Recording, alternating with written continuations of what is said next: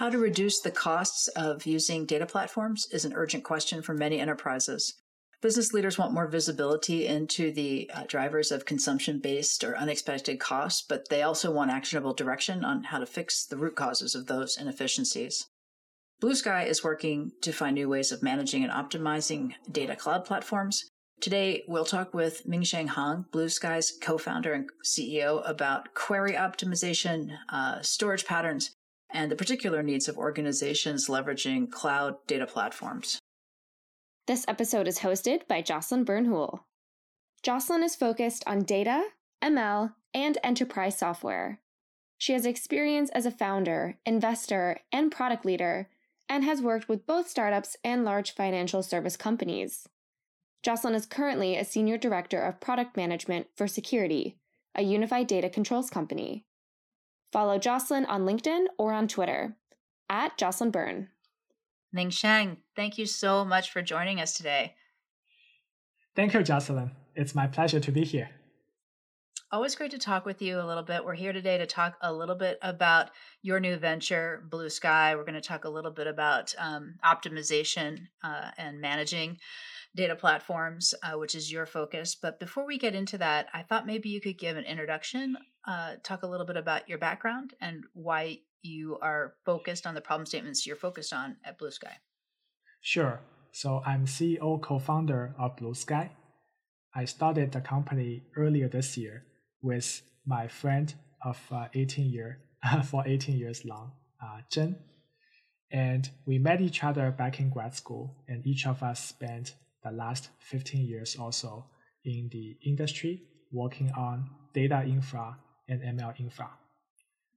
Before Bluesky, I spent close to 9 years at Google, where I was an engineering lead building the storage and query infra for Google's $100 billion ads business, and that also powers other mission-critical systems. And later, I moved down to TensorFlow team to rebuild. I led the team to rebuild the backend, what's called TensorFlow Runtime, that made TensorFlow faster and cheaper. And before that, I spent 5 years in enterprise database startups. So my passion has been building this cutting-edge data and ML infra, and I always dream of going back to the startup world. And my partner, Zhen, has a similar background, stellar engineering lead, working at Uber, and before that at Dropbox and Facebook.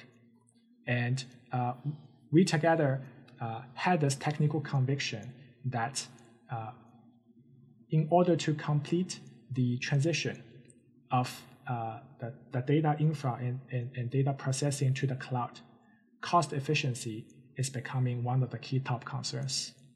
And this is the direction we focused on for Bluesky. So many of the people listening to this podcast have a front row seat for all the concerns around cost efficiency and cloud data, but some may not. And I was wondering if you could give us a little history of the problem statement. What are people wrestling with today that's different from even a few years ago? Sure. Jocelyn, data processing has the root traced back by a couple decades now. Relational databases started maybe 4 decades ago, and there were deep roots back from the Teradata, Oracle, and later SQL Server and other MPP columnar analytical database engines. For all of these prior generations of the systems that are focused on on-premise development, although cost efficiency is important, it tends to be a checkbox. The system just needs to be efficient enough so that it doesn't limit the user's productivity. There is upfront cost in setting up the database cluster, but afterwards, users basically pay for their usage day to day through paying electricity. The economics entirely changed as we moved to data cloud, moving from a kind of CapEx heavy model to OpEx heavy model, where people are now paying every second of the usage under the so-called consumption-based usage model or pay-as-you-go. This is one of the key innovations in the cloud era. But it also really changes the way we should be practicing data management. Under this new consumption-based pricing model, inefficiency gets directly reflected by larger bill size. And this is where cost efficiency becomes a higher concern. And especially under this down economic market, we are seeing companies starting to prioritize on cost reduction, cost control, and keeping high cost efficiency, starting to really prioritize that. And that is where we think that the space for data cloud cost efficiency and the associated kind of the product innovation becomes a really interesting area for the next 5 to 10 years. So Snowflake was the innovator here, right? Most people would say in the data cloud space for consumption-based, and it was incredibly a powerful notion, right? Because people got charged for what they used, which you're right. In the old days of Oracle, you wrote the same check size, no matter how much or how little of the platform you were planning to use. It was a really revolutionary idea. I think it got a lot of people using cloud data very quickly. And what you're saying, though, is that open democratization led to a lot of sort of inefficiencies, blind spots, maybe extra data or poorly written queries. Is it your observation, and I think I have an answer to this, but I wanted to ask you, is there something special about complex, large-scale organizations as well that contributes to this problem? Not just the problem of everyone kind of jumping in the pool at once, but is there something special about a large organization that also contributes to inefficiency? Yes, as the organization gets larger and more complex, decisions and progress tend to be made in a more decentralized way. When the organization and the associated data warehouse design was simple, there tends to be one kind of data warehouse architect that spends time carefully thinking about data modeling. And the result can be a set of well-considered, well-thought-out tables that power kind of the end products, be it the BI dashboards, the data science products, machine learning models. But as the organization grows, so does the complexity of the data warehouse design and its associated set of data pipelines. So we could have more pipeline engineers, analytical engineers, or data analysts that add more data pipelines in decentralized ways without sufficiently coordinating with each other. This is all under the good intention of moving fast and delivering more business results. But as a result, there can also tend to be a lot of redundancy across the different data pipelines or inefficiency within the individual data pipelines. To give you an example, say I'm a new analyst and I'm just being asked by my PM or my executive to create a new data pipeline to power a particular business BI dashboard. Through some search, I found an existing data pipeline that can handle maybe 80% of my needs.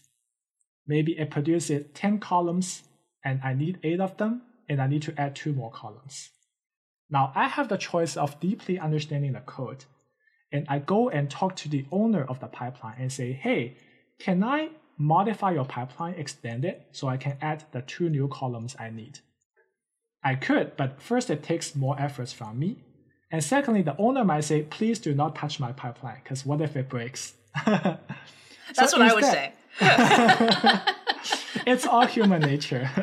I don't blame them when people want to be, risk averse. Well, also in like really complex organizations, some things can't be touched, right? They just simply can't be. So that's a tough one. And I'd also say, I don't know if this has been your experience, sometimes the person whose name is on that thing wasn't the person who built it. They don't really know. That's also the case, yeah. Even if they wanted to help you. Indeed. When the original author has gone, sometimes the kind of recurring pipeline that keeps producing output, people really don't know what they're doing, but nobody wants to shut it down. We have seen that as well. But back to that hypothetical scenario, which, as you alluded to, Jocelyn, really isn't that hypothetical. We have heard similar stories again and again. The new author is incentivized to do what all other developers do: copy and paste the code. So that results in another 600 line SQL query with either views or what's called common table expression, CTE. So long chunks of repeated code that might tend to be duplicated across different pipelines. And so these are the things that are partly technical, but partly organization problems. I'm going to move on to your view of how to solve this, but let me ask you this. Okay, surprise bills. Nobody likes that. I've worked for a lot of companies that have a lot of money, though, right? In the past, I've worked at Microsoft. It's bad, but are there other things that I should be worried about as a leader? I definitely don't want big surprise bills, check, right? But what else? Why else does this matter, this optimization? Yeah, Jocelyn, so in the end, unnecessary cost or complexity tend to increase risk and slow people down. When I was in grad school, I heard someone really wise. It might be Donald Knuth or another Turing Award winner that says there were two ways of delivering software. One is to make the software design so simple that there is obviously no error. The other is to make it complex enough so that there's no obvious error. I'm afraid that this is what's happening with the modern data stack with the data modeling there. It's complex enough that no one can obviously find something wrong, but as they would want to extend it to fulfill more business goals, they find it more and more complex, and it involves higher and higher risks of producing inconsistent or bad data. So in this case, right, because it's so distributed, that cost problem really kind of holds a lot of other problems inside of it, right? Indeed. Cost is a manifestation of the underlying complexity, which oftentimes shouldn't be there, but it's accidental complexity. Interesting. Let's talk a little bit about your point of view about how to solve this. Sure. So our methodology is that we tackle this problem with 3 steps. The foundational step is to provide visibility. By that we mean we first break down the cost to individual components to understand which individuals and teams are the biggest spenders and which workload slices in terms of query patterns tend to be the biggest kind of cost, tend to incur biggest cost. With this level of visibility, end users can already do some DIY cost reduction. For example, the head of data can review the list of most expensive query patterns and decide which ones have low business value. So these high cost and low value query items, query patterns, can be removed. Once that step is done, we go to the second step. For the remaining queries that have business value, but might still be costly, how do we optimize them so that they can run faster and cheaper, and sometimes faster and cheaper at the same time, which tend to be a wow moment, a magical moment that people did not previously believe is possible because they are led to believe, let's throw more money to it if we want to make them faster. And that doesn't always work.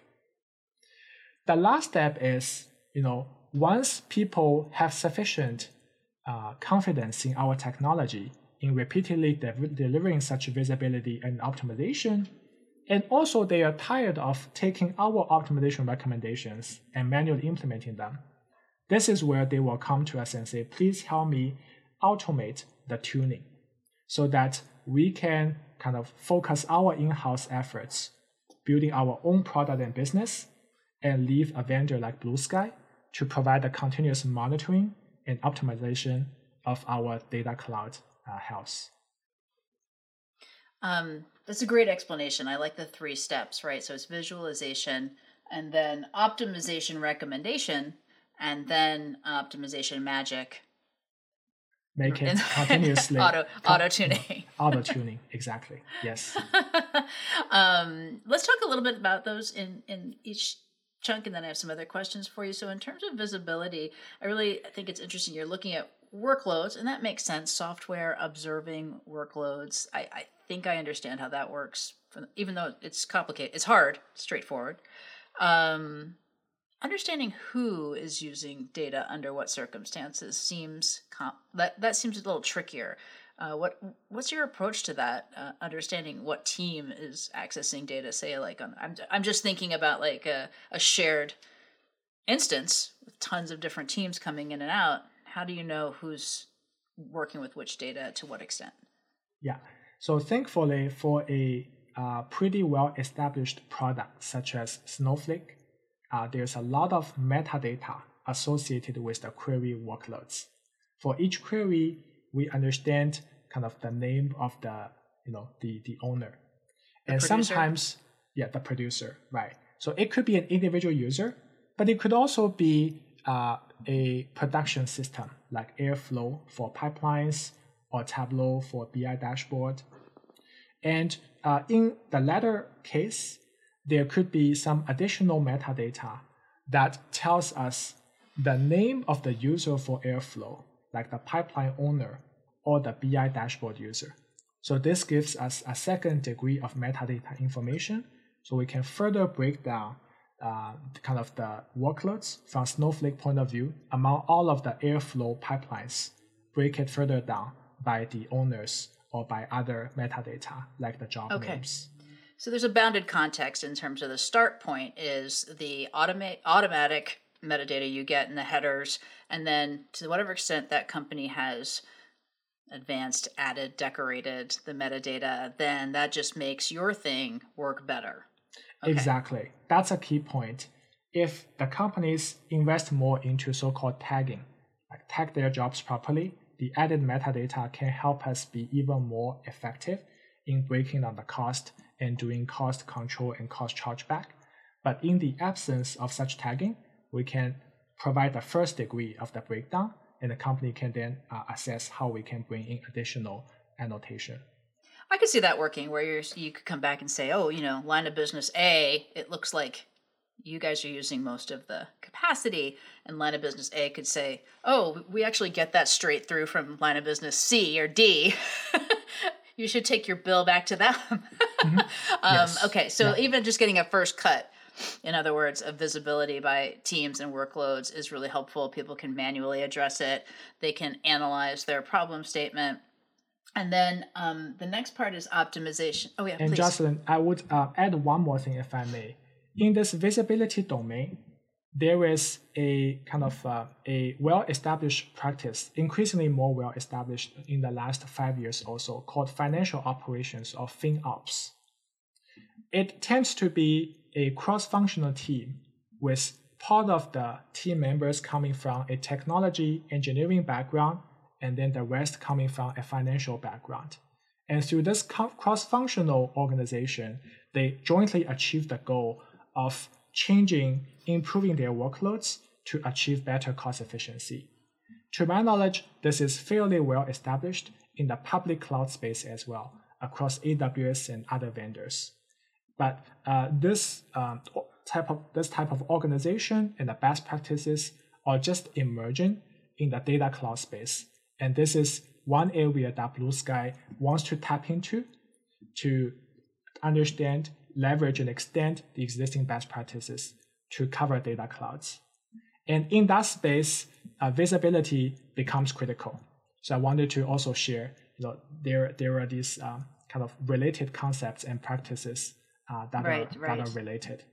The starting point of visibility is the must-have starting point for everything you want to do today with Blue Sky, but it could also unlock the ability to change guidelines, update and master your data. There's anything that would fit into this centralized FinOps activity and data. Okay. Yeah.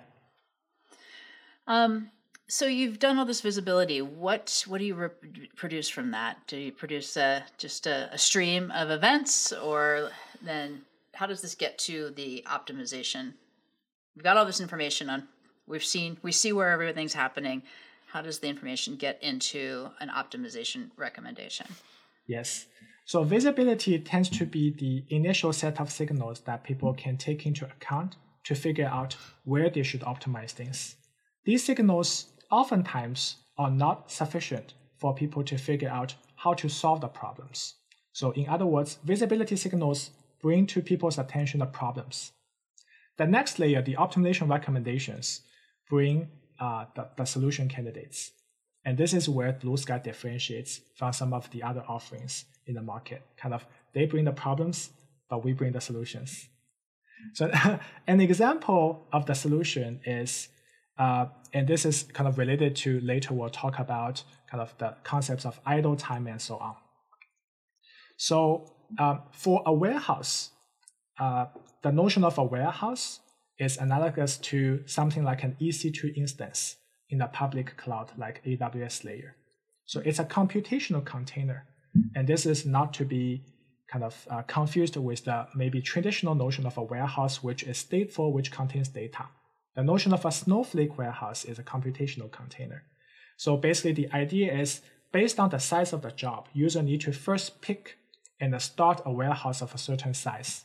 The larger the warehouse is, the more people need to pay on a kind of every second on a time unit basis.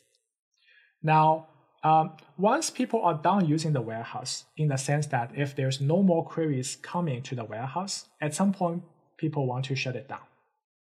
But turns out it's not such a trivial problem regarding how to set up this policy for deciding when to shut it down. Because if you shut it down too aggressively, then what if after the shutdown, the next query comes in immediately?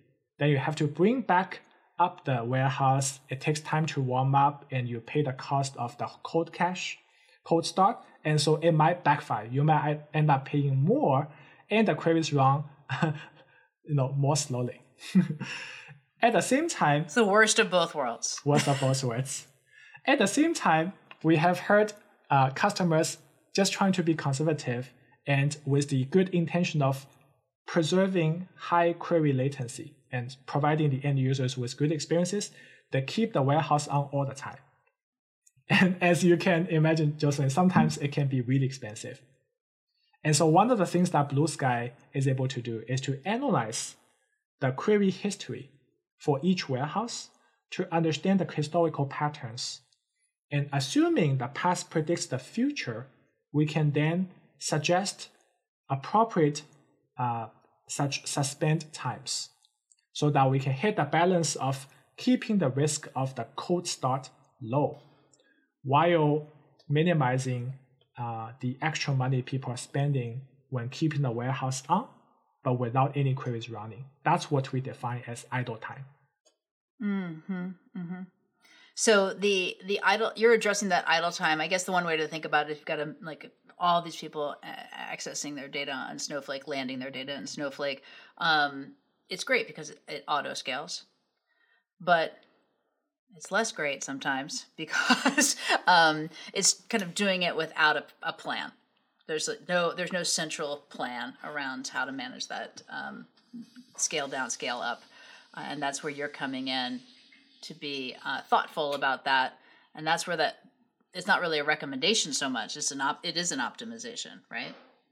It's to clarify, it will be our recommendation for how they can optimize. It's sort of similar to us going to a doctor, and doctor gives us a prescription, which if you think it's expert opinion, you don't call it recommendation. But fundamentally, the patients get to decide if they take the doctor's advice. I got you. Thank you. That helps me. And then, so it's idle time. What else are the other components of optimizing for reducing costs? So overall, we break down our optimization across 3 pillars. First of all, there's suggestions around improving query code. And these suggestions go deeper and tend to complement what the built-in database query optimizers tend to be able to do. So to give you an example, query optimizers tend to look at and optimize the queries on an individual basis. But as we found, since over the last 4 decades, query optimizer is becoming increasingly more mature. The actual room for efficiency improvement tends to lie not within individual query, but lie between the queries. So early on, I gave the example of having 2 data pipelines that tend to have a lot of similarity redundancy. So that's one example of the inefficiency that lies across two different queries or pipelines. Another example is the same data pipeline that might be executing every hour at the top of the hour, and yet this pipeline reads the last 2 years, or even worse, reads all of the entire historical data since the beginning of that company. The reason why that tends to be the case is when the company just started, the first data engineer that came in and authored the pipeline tend to think, well, we don't have much data, so why should I bother spending time making the query be in a more so-called incremental mode, which means whatever that's been computed, let's save it, and let's only every time when we invoke it, read the last, let's say, 1 hour of new data and stitch together the result with the past computed result. It just takes a lot more engineering effort. Are you suggesting developers sometimes take shortcuts? I would definitely do that. This just in. Yeah. I mean, it was a smart move at that time, but imagine the company is then super successful. A company like Coinbase or other companies, 5-10 years down the road, now suddenly the trade-offs is different. You do not want to read the last 5-10 years of data every hour, right? So that's kind of the redundancy that's being found kind of in this temporal pattern. And developers are smart. If they're asked, they go and they can manually change the code and make the pipelines more incremental and improve the efficiency by 10 or sometimes 100x. But it takes non-trivial efforts. Developers would be even happier if they can focus on adding value, building more pipelines, delivering more business features. So this is where a company and a product like Bluesky can come in and find out, and in some cases, improve the pipelines to make it incremental. So you're saying that it's, the traditional query optimization has been like, oh, this is just a bad query. Like, this query is bloated, it's poorly written, it's, so that's one type of optimization you can do. But you're also saying you're looking at, the time between queries, the things that are causing a lot of lag time. Are those two different things, or are those the same things? Are those both bad queries? Yeah, so exactly, Jocelyn. So the latter is a key focus for Bluesky. These two aspects are related. So one analogy is like, let's say if we write a Python program, that program consists of a set of Python functions. Each function has a set of lines of code. So there can be a smaller scoped optimization, such as in Python runtime interpreter itself. It takes one Python statement at a time. It will do optimization for that statement. But the scope is very limited.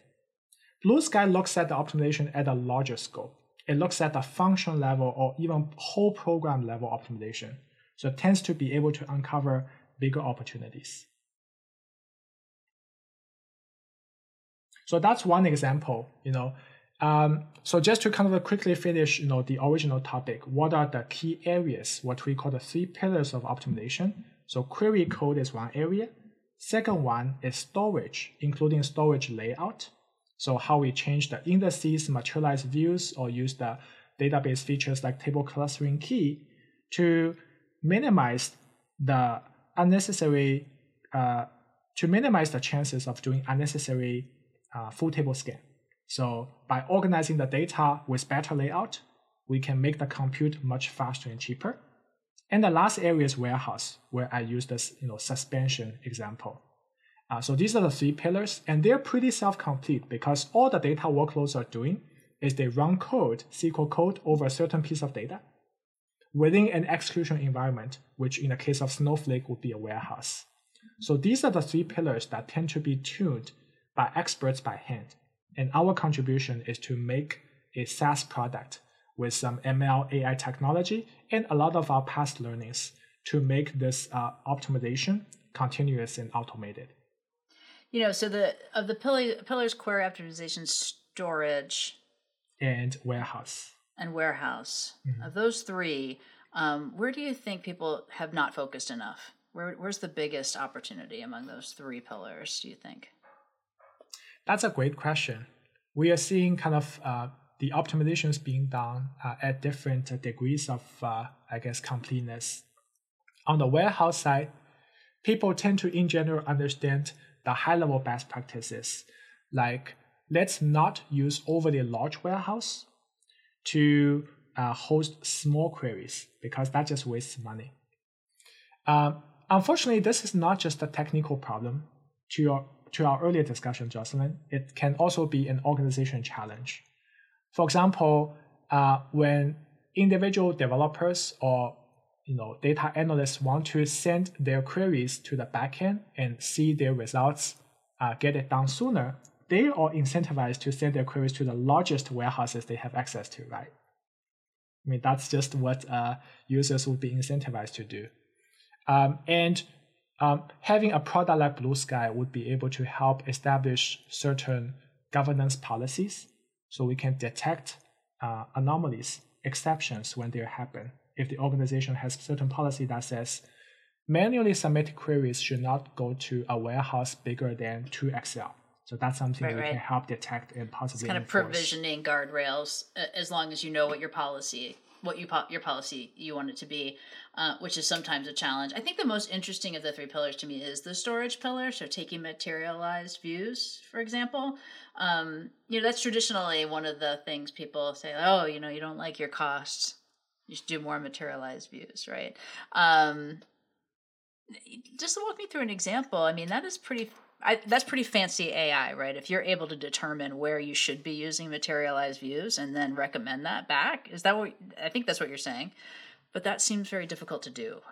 Can you kind of walk through how the system would do such a thing? Indeed, materialization is a very big subject, and the technology that I barely understand. I have now executed my full understanding in that question. Jocelyn, the technology of materialized view is one important example in this whole space of materialization.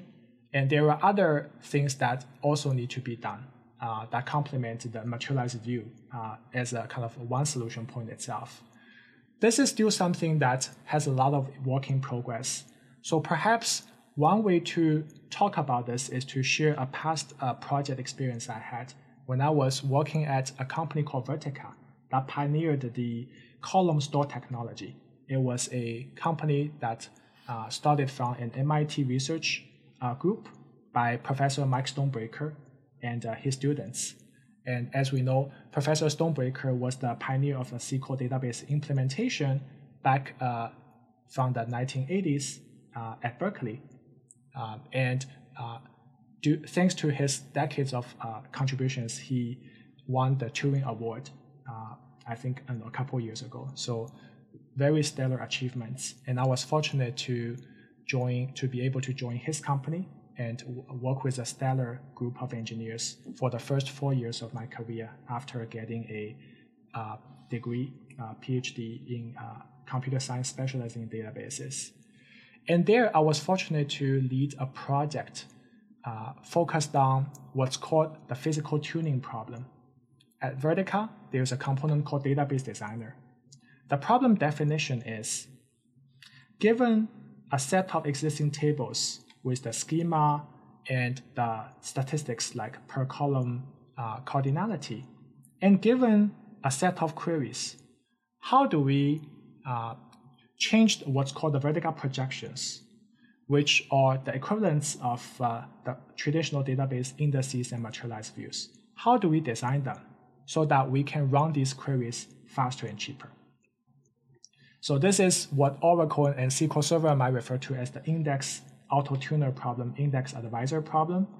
And this becomes especially important for column stores like Vertica, because column store under proper tuning can be 10x or more faster than the traditional row stores, but they need to be tuned. It's like a new F1 sports car engine. You need an expert to tune it. But back then, outside of the company, Vertica with 20 also engineers, nobody knew how to tune it. So we need to scale the business and improve the customer experiences. Hence, we're prioritizing this project. I still remember my VP of engineering told Ming-Shen, no pressure. 3 prior groups have tried it. A professor, industry veteran, someone else, and this is now your project, the 4th iteration. And so you're no stranger to a daunting task. Good. I guess I was just young and naive, and I took it on. And and it was fortunate that I felt that problem really resonated with me. So I tried, a few algorithms that I drew inspiration from the past data mining and machine learning literature, and they worked pretty well. We were able to basically efficiently search a pretty large search space and find the relevant projections that would produce really good results. In some cases, even beat the design of the human experts. And one of my career highlights at that time was when we had an end review with our co-founder, CTO, Professor Stonebreaker. Initially, he couldn't believe the results. Despite his decades, long, deep database experiences, he couldn't believe, the algorithm can be the human expert. But when I showed him the workloads, we were working with some of the largest customers back then with Zyngas and others. They tend to have thousands of tables, hundreds of thousands of tables, and many more, orders of magnitude more queries. It became clear to him and to everybody, no single human expert, not even a hardworking startup engineer, will be able to go through all of the workloads and tune them. So that's where the algorithm shines. And that kind of result, again, is reflected in the last couple of years in the domain of, let's say, AlphaGo, AlphaZero, for playing computer chess and Go.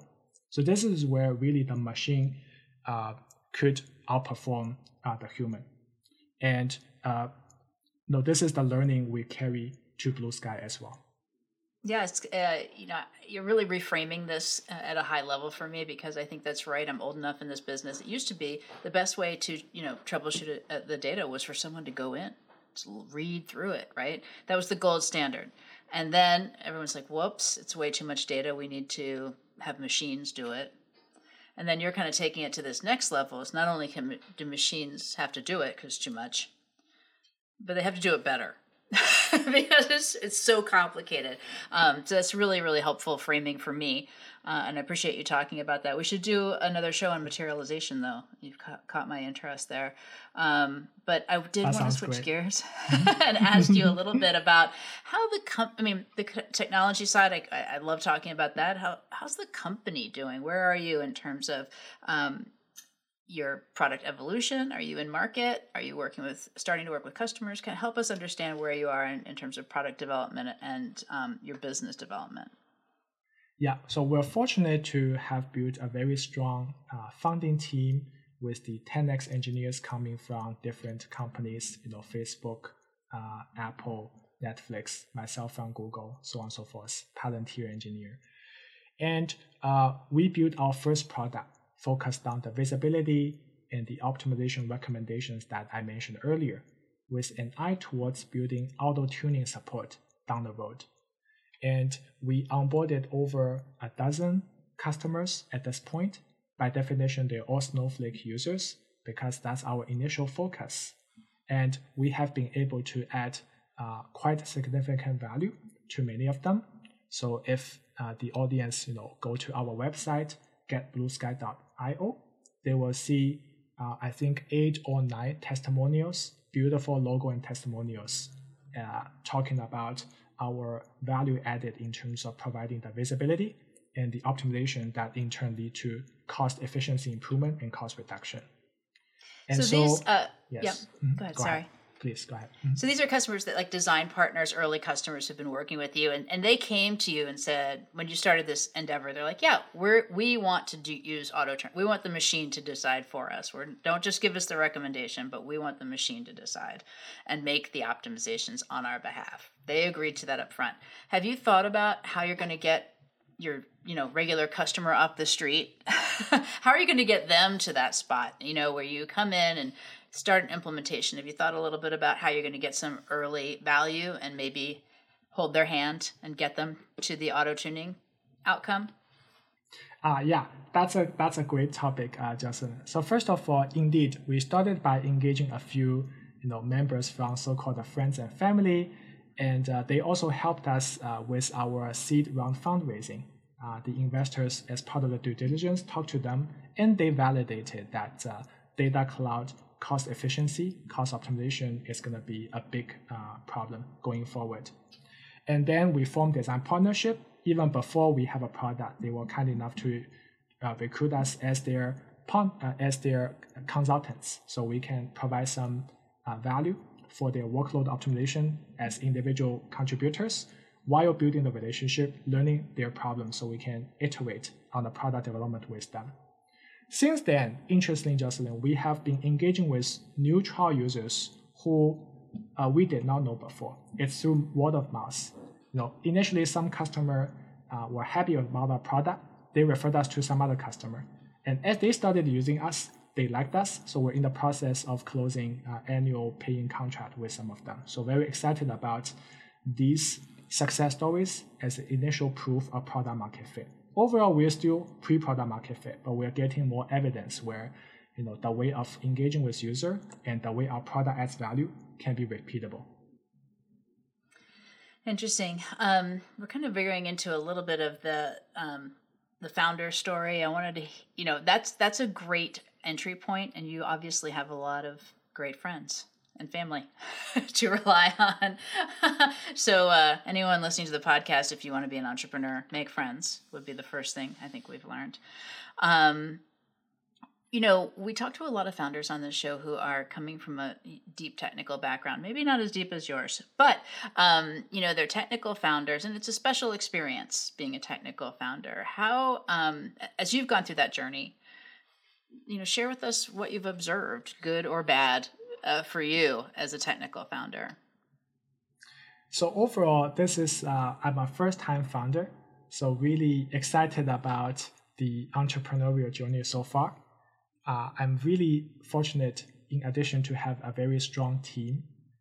Also, I have a few excellent industry veterans as my coaches and advisors. And in the first couple of months, it felt like a honeymoon experience where everything is all great and rosy. But then over the time, there's been more emotional ups and downs. And one of my advisors told me, this is expected. And if something bad happens, just wait for a couple hours and something good will happen. And vice versa. So this too shall pass.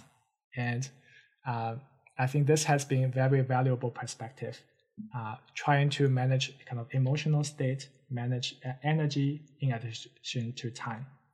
As a technical co-founder, I would say the biggest learning is to get advisors and basically industry leaders, professionals to help us in complementary angles. The go-to-market piece, sales marketing, product, and messaging. So this is where I have been having a lot more learning over the last 8-9 months of our journey. Very happy about that, but I think there's still a lot more work to do in that area. All right, interesting. And you've got Jen, right? Who is your Jen? Sorry. He has been was your friend before this, so you have a partner you can rely on. Okay, yeah, I think that's such an important part for technical leads, to have someone they can have like a technical shorthand, and who holds them to a high standard. Indeed. Mm-hmm. Mm-hmm. But yeah, so you're learning more and more about the business stuff, the selling, the business development.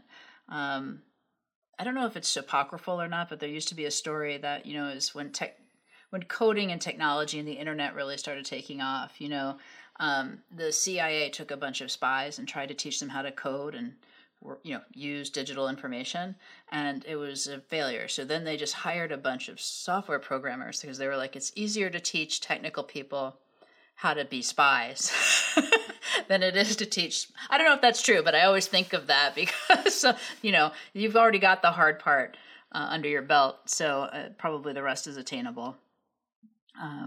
So I think that's interesting. Also, I do think it's important to talk about the emotional toll that being a founder can really take. You've got to have some fortitude to navigate all that. So that's super helpful. Just at an industry level, I'd love to, and of course I want to talk about whatever you want to talk about, but I'd love to talk, this is such an interesting area where so much happening, where we're moving to not just data in the cloud, but very distributed microservices world where, where it used to be the application was doing all the work. Now the data is doing all the work with these very simple services on top. What's the role of the query now? Is the role of the query changing? Yeah, that's a very interesting question. When database was deployed, let's say 4 or 5 decades ago, my understanding is that often the end users tend to be the human users that manually type in the queries and get the necessary data back. But these days, as you alluded to, Jocelyn, queries data play an increasingly important role in kind of the operational piece, plugged into some enterprise, let's say enterprise systems, could be part of the backend for e-commerce, etc. So there, query becomes one part of basically the software code that's being deployed and continuously operational. And SQL query is one of the popular languages there to help people express what they want to have, what they want to retrieve from the database in a very cost efficient way. So I think that's the first piece where query language adds value because it's declarative, it's higher level abstraction as opposed to writing the same program in a kind of imperative way, maybe with 10x more lines of code. The second area that's also interesting is the power of the queries are expanding over time. So not only can you write standard SQL query to retrieve data, slice and dice it, group by, aggregate, now you can write certain, let's say user-defined functions to invoke machine learning models. And in general, invoke arbitrary black box computation. And so this way you can wrap a lot of the computation as database procedures, UDFs. And so it makes the programming even simpler. And in some cases, it makes the execution more cost efficient as well. So for example, Snowflake is advocating, in addition to the data sharing program, now hosting apps. So the future companies, let's say Apple, not Apple so much, but Google, Facebook, LinkedIn, the companies that are heavily based on data, in theory could become Snowflake apps. So I find that possibility fascinating, where if you build apps that are being hosted by data clouds like Snowflake in the future, it can much simplify the deployment and possibly make the cost efficiency high as well. So this is what I'm excited about, query being part of the future microservice. Yeah, exactly, right? They're kind of turning into microservices, right? And I like this idea of, and the reason is because they have to talk to machines and return results to machines, right? I like what you're saying though, because I have been watching a lot of the data apps, expanding the marketplace into data apps. I love new ideas. I work in technology, but there's a part of me that was thinking that sounds like it could be a mess. But you know what? The way you're describing it makes more sense to me of how it could stay controlled and efficient. Because I was thinking, wow, if you go, I wouldn't want all my users, my 30,000 some odd users in multiple lines of business, all just running out to grab data and data applications. But if you have better optimization, better controls, as you're describing, then that makes more sense. It's much more pluggable and something that like an IT or data engineer, data lead could feel comfortable authorizing. So that makes more sense. Indeed, Jocelyn, this seemingly compelling vision, but it's still messy. It's kind of work in progress. So it will take a lot of iterations to get to that, the full compelling future. But I'm excited about it. I started out in the software world where everything is pretty clean and beautiful, internal correctness, all those things. Just an answer, or if you did your code wrong, everything just breaks. It's pretty clear. But data is its own thing because it's always got some component that's messed up or not quite conforming. And I've only learned that in the last few years. I'm really curious about you said you did a PhD with a focus on databases. I'm just curious, is that something you were like, yep, I'm definitely doing databases, or did you kind of come to an understanding that was your greatest interest? Yeah, it's interesting. I feel data always resonates with me. When I was an undergrad, I was taking the various courses. I love compiler. And then I like compiler, I love databases. First of all, I think, database. That's your t-shirt. We have your t-shirt now for your next offsite. I guess. Database is a fascinating subject that kind of spans across beautiful theory. There is relational model, there's a third normal form, and so on, all the way to practices, the operating system, design techniques, how we implement fast query engines, all really relevant. And by the way, Database Optimizer is a special purpose compiler. So I still get what I wanted to study. And secondly, data, I just feel, not only is it important, it's conceptually a really clean abstraction. We can manipulate it, we can do design, data schema design, the data types, how we parse it, how we process it. There's a lot of interesting technical trade-offs. In comparison, let's say, some of my friends, they go and work on graphics. It's more visual. Unfortunately, I don't see myself as a designer. I appreciate good design, but I'm not the person that build them. So I, work with these kind of more abstract conceptual entities like databases. What should we be thinking about? This is just, I know, of course, you're obsessed with your company and you spend a lot of time thinking about this, but, this is still early days for offerings. There's so many interesting offerings out there right now, certainly in the data cloud space, Databricks, the big cloud providers, Snowflake, have one view of the world where it's going. And then, there's a ton I also think it's very interesting, all these very low latency offerings and, real-time offerings. Do you have any observations about where data is going that you wanted to share, or you share, over beers or something when when you're more relaxing and just talking about the general industry? Yeah, this is such an interesting subject. So I'm seeing a couple high-level directions that really excite me. The first one is, of course, ML and AI. A lot of them are powered by the data. Before we started Blue Sky, my default option is to start a company providing ML infra.